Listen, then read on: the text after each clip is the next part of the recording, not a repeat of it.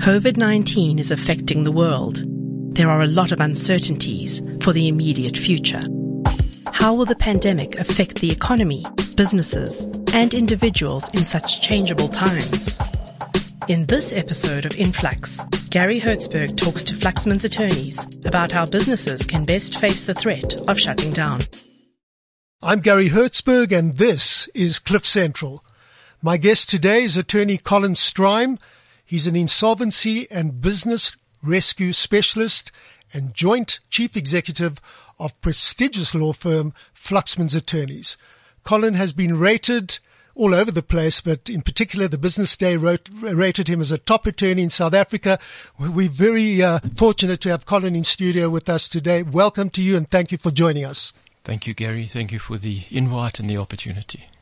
So governments across the world are going all out to protect businesses that are forced to close shop during these very tough times. For example, I read that France has promised that no French company, whatever its size, will be allowed to collapse. Marvelous.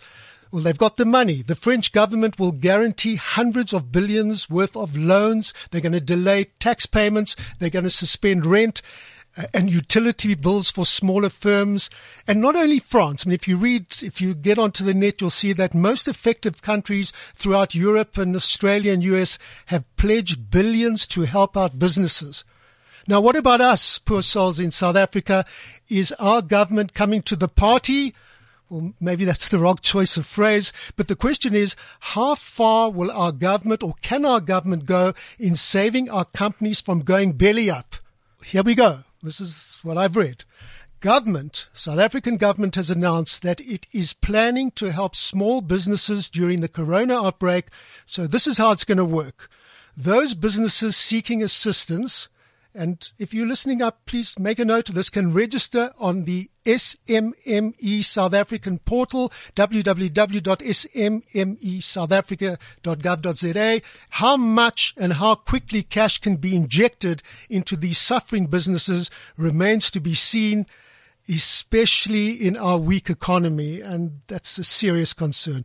I really hope, and I think we all hope, that deserved companies get their hands on the money and that corrupt and dishonest claimants keep their dirty paws away from this cash. Yeah, well, no, fine. Time will tell, as I said. Now, the question to you, Colin, as a specialist in insolvency and business rescue area, do you think the government can bail out businesses, or do you foresee you becoming a billionaire because there's going to be a dramatic spike in your insolvency practice? Gary, I think we're living in novel times, and I think we can tear up the rule books. So, yes, I think to answer your question, it's going to not be government alone. I don't think government has enough cash to solve every company's financial problems that they're going to encounter as a result of not only the recession around the world and the bad economic times that we're going through, but also the fallout of the coronavirus. I think it's going to have to be a combination of government, banks, business, landlords. I think everybody's going to have to use your words, come to the party and assist, because cash is going to dry up. You can see with businesses closing, there will be no income, no revenue for the periods that they're closed. And how do you pay your expenses? How do you pay your salaries? How do you pay your rents? How do you pay your directors? So cash will dry up, and how do we all then get through this crisis together? Everyone has to then somehow come to the party. Okay, so let's take things practically. I'm a company director. I knock on your door. I say, Colin, I need your urgent advice. I have a company. We've got 5 outlets. We were very healthy last week, but I've been forced to close temporarily. We've got no revenue coming in, no income, and we don't have the cash to pay our rent, as you said. Can't pay our suppliers. We just can't pay anyone nor our employees. What the heck am I going to do, and what are the thousands of other companies going to do in these circumstances? Gary, if there's a business to save and a business to rescue, then I would advise the company to go into business rescue. If it looks like it's too late and there's no business to rescue, then of course liquidation is the only alternative and only solution.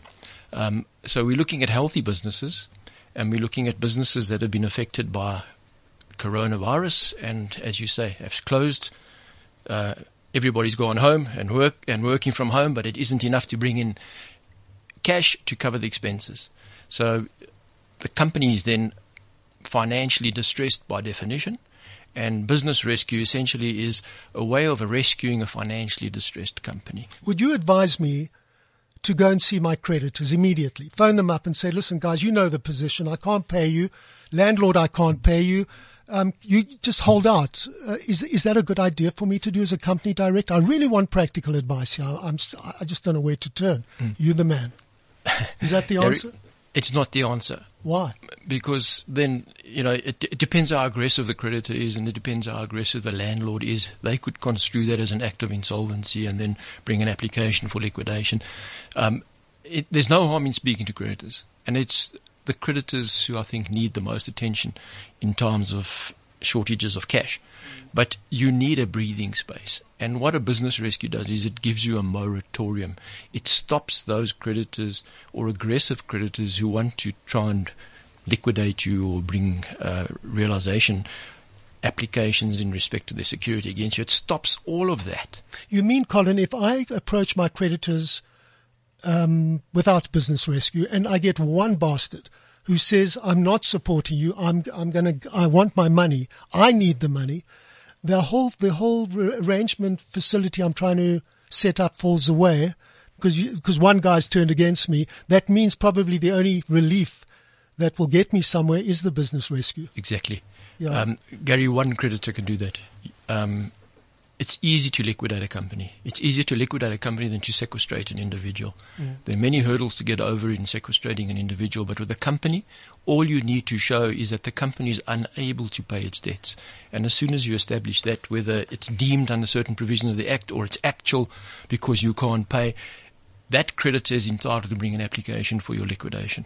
So if you have a business, it's suffering from cash or liquidity difficulties, or it's becoming insolvent in the next 6 months, or it's going to run out of cash in the next 6 months, then business rescue is set up for you. What happens to my staff? That's my biggest concern. I have great staff, been with me for years, loyal, caring. What happens on business rescue to them? You remain employed. It's much better than a liquidation from an employee perspective. In a liquidation, on date of provisional liquidation, employees' contracts are suspended, and if they aren't hired by the liquidator thereafter, after a certain period of time, their contracts are automatically terminated. Whereas in rescue, the employees are elevated to a higher level of protection. They are given preference when it comes to the payout. Their monies that are due to them during rescue are treated as post-commencement finance, and in fact they are ranked before any other post-commencement creditor. Are they ranked before SARS as a matter of interest? They are. SARS in rescue is a concurrent creditor, whereas in a liquidation, SARS are preference. This is marvelous. Yes. This is great, Colin. So I love what you're saying. So my staff, who I really want to protect, and myself, my own salary, which I'm desperate for to pay my own bond, is kind of safeguarded during a rescue in a way. Yes. We have the first bite of the apple. The employees are elevated to a preference, and they are well looked after in rescue, whereas in liquidation, they are not. What about the landlord? He's threatening, he's got a landlord's hypothec and all the rest. He's going to come and chap all the machines and all that. What happens on business rescue with the landlord? What we've done in the past, and I did this with Stutterfords and a few other large groups. You were involved in that entire saga? Yes, we advised the board. We put Stutterfords into rescue, and we ran the whole process. What we did is we made sure that we paid during rescue our rental, and we paid our employees. And we had enough cash with which to buy products for cash or to buy products on consignment and make sure we could trade over the period. So we have a view. The view is during rescue, you try and pay your landlord and you try and pay all your employees. And if you're trading, you buy your products either on consignment, your raw materials on consignment, or you buy them on extended term, but with some kind of security. What about my suppliers? They're my lifeblood. I'm a manufacturer. They supply me wood. Does their existing account get kind of stayed, if I can use that, blocked? And then if I continue buying from them and they say to me, good, we'll supply you, it's on a cash basis. So everything gets blocked really, and no one can sue me, my company. Is that really so? Absolutely. And you can't blame a creditor. So the creditor's debt up to date of rescue gets frozen. And it's those creditors whose claims are usually compromised in rescue when you try and render the company solvent through the process. So they are frozen at date of rescue, and those creditors are the ones who will vote on whether the plan comes through or not. Then if you want to trade, and you have to trade to keep that business going, whether you're going to build it up and sell it as a going concern or something, then over that period you have to pay cash because no one will supply you. In fact, there's a new concept that developed in rescue. It's called cash before delivery. And a lot of the suppliers say, put cash in my bank account and then I'll supply you. I don't even want cash on delivery. So makes sense. If you've got sources of revenue available to you during rescue, which can come from a bank, it can come from the shareholders, it could be from suppliers who have an interest, someone who wants to invest in the company. There are various sources that you can approach to get this kind of capital. Then you would use it very cleverly. You'd pay the essentials to make sure that the business can survive. The essentials being, let's say, your landlord, because if you get evicted from your premises over rescue, then there's no business you can save. So you preserve the landlord, you preserve the main suppliers, you look after them, you preserve the employees, the management who are key. And if you can look after those and you come up with a solution during that process, then you can rescue the business and hopefully you can bring it out as a solvent business at the end of the day on some basis. Well, really, the only reason that we cannot pay is because of the coronavirus issue. Otherwise, the business has been trading along happily and for years. Everyone makes a good living and our suppliers get paid. It's only because of this. And that's why we're here with you today. So you are saying that if you're really concerned that, you're going to be in serious trouble, just block everything, freeze it through business rescue, and then try and hop along as best you can until things kind of pan out, and we don't know how long it'll be. If you have a business, and it's a good business, and the coronavirus has affected you, and if you can get through this bad period and have a good business at the end of the day, I think business rescue is ideal for you. It really is. Yeah. What happens to utilities, electricity? Does that get terminated? Generally, that's where we don't know what Eskom's going to do. My experience with rescue, and I'm busy with a few at the moment. Yes. We just completed one with a foundry in Pretoria. And one of the reasons I went into rescue is because of the high escalating costs of electricity to run the foundry. We found that the utility supplier, was very accommodating, supply the electricity over the period, and they're going to be one of the creditors who are going to get haircutted or paid at the end of the day unless there's some. So, what's the American term? When you pay a creditor less, the creditor takes a haircut.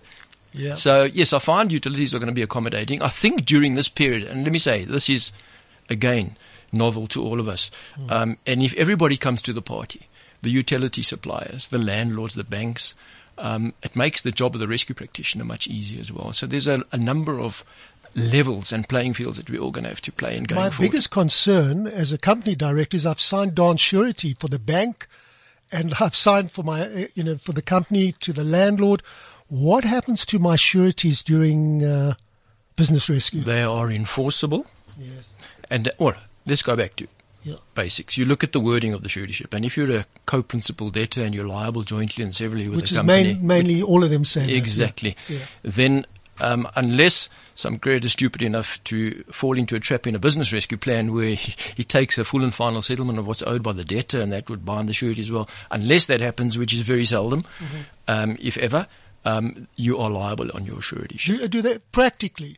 Do you think that a creditor would sue me, the landlord, whilst under business rescue, as on my suretyship, or would he say, "Well, look, this guy's trying. Let me just see how it goes." You've got 3 years. You've got prescription that only starts in 3 years' time. So. It's all up to the creditor. As I say, how aggressive is the creditor? Certainly, the creditor is entitled to do so. Whether in this coronavirus economy and stresses we have, he's going to do so. I don't know. It depends on, I suppose, his levels of morality and whether he himself is in trouble. Imagine he himself in trouble as well. Let's say a large landlord and all his retailers are folding left, right, and centre. No money coming in. Does he have a choice then? He will go for his sureties if there's assets there. So it all depends on the individual. Let's compare this to insolvency, that horrible word.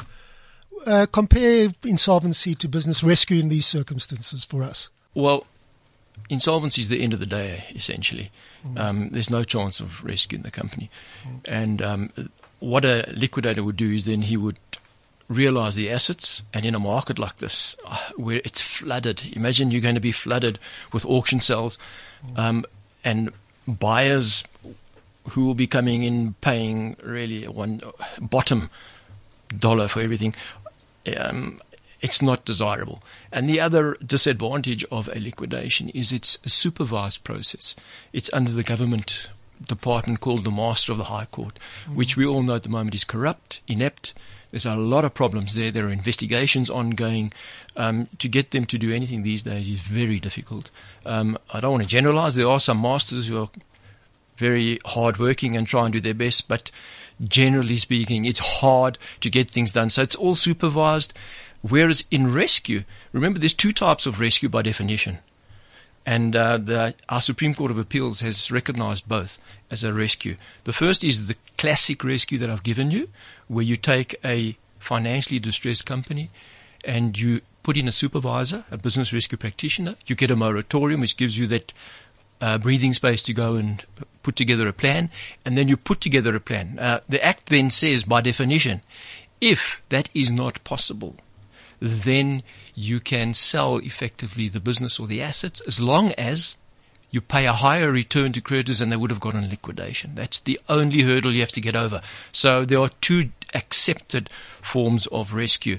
Now, the latter is a unsupervised liquidation. It forces the business rescue practitioner to either sell the business as a going concern or just sell the assets, but you're not held up, you're not slowed down, you allowed the room of and the breathing space of a moratorium to allow you to achieve better prices, to find buyers, and to get a better return for creditors. I know that our courts are kind of closed at the moment, and you cannot issue any process unless it's urgent, something like that. Yeah. It's closed to the public. It's closed to us attorneys. Yes.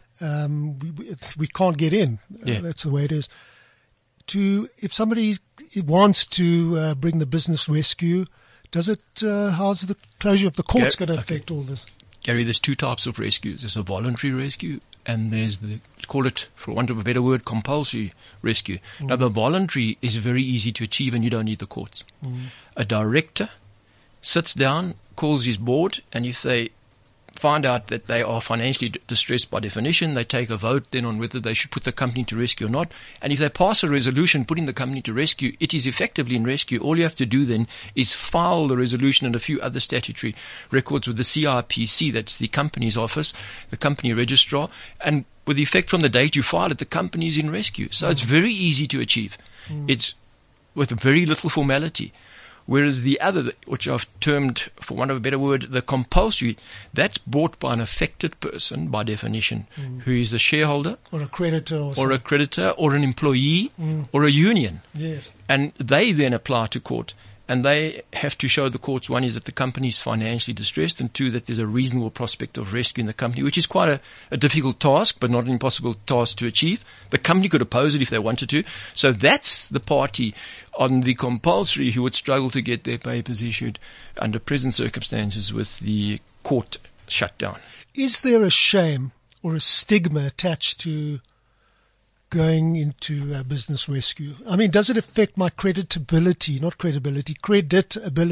for the future? Will they say, this company director, his company went belly up kind of thing? And how does we advise a lot of boards and a lot of boards of large companies, and that's a very commonly asked question. I think in the current climate, there shouldn't be any stigma. I think everyone's expecting a lot of companies who ordinarily, but for the coronavirus and all these lockdowns and everything else, not to go into rescue, people are expecting that they're going to find this type of company is going to go into rescue because, as you say, no cash, no pay creditors, and no pay creditors, decisions have to be made, and extreme decisions have to be made. So the decisions to be made under these circumstances are rescue versus liquidation. And that's it. Colin Strime, your colleagues, your friends, your connections, you meet with them all the time. They say, Carl, we don't know how we're going to get through this. they shouldn't. They're not alone in this one. I mean, there's millions of us that are going through this.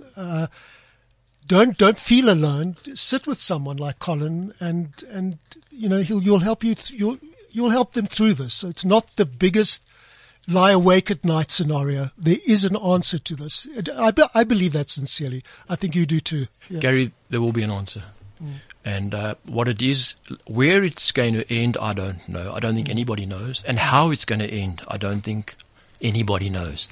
Yeah. What we do know is we're going to face a lot of distressed people, individuals, and distressed companies. And that is what the directors and good directors will have to deal with. Yeah. And we advise boards all the time. Now, if I'm consulted by a board this afternoon or tomorrow, my advice is as follows.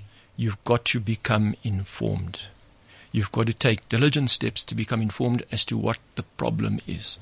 So is it a liquidity problem? Is it an insolvency problem? Is it both? What is the problem? And how do you become informed?